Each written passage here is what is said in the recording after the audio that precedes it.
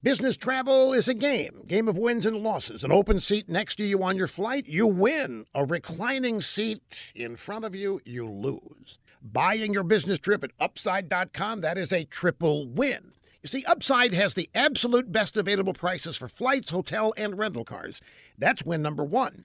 Win number two is how Upside rewards you with a gift card to sites like Amazon every time you buy a business trip. And the third win is the amazing 6-star treatment you get from Upside's Navigators, their customer service specialists. Navigators are instantly accessible 24/7 on the Upside app.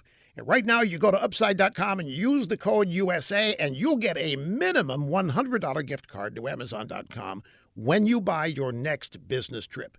That's simple, folks. Just use the code USA, Upside.com. You deserve a better business trip, and Upside.com is how you get it. Minimum purchase required. See site for complete details. Barack Hussein Obama is on the sidelines now, but that didn't stop him from mouthing off after Trump ended the DACA program. That's the unconstitutional amnesty Obama gave to people who came here illegally as children. In a lengthy statement, Obama said targeting these young people is wrong because they've done nothing wrong. He called Trump's actions cruel and self-defeating. Obama said this is about whether we are a people who kick hopeful young strivers out of America. Mr. Obama, you call this a political decision and a moral question, but it is a legal decision. It's a constitutional question. Before you decided to act politically to grant this amnesty, you yourself admitted you didn't have the constitutional authority to do it. But you did it anyway, knowing the Republican establishment wouldn't say anything and the drive-bys would applaud.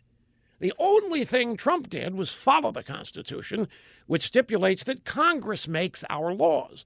And now that the president's given Congress 6 months to act before anything changes, they can reclaim their constitutional role in immigration law. Who gave tens of thousands of these hopeful young strivers false hope in order to satisfy cheap political objectives? That was you, Mr. Obama. You used these kids like pawns because you hope they future voters for the Democrat Party. That's what's cruel.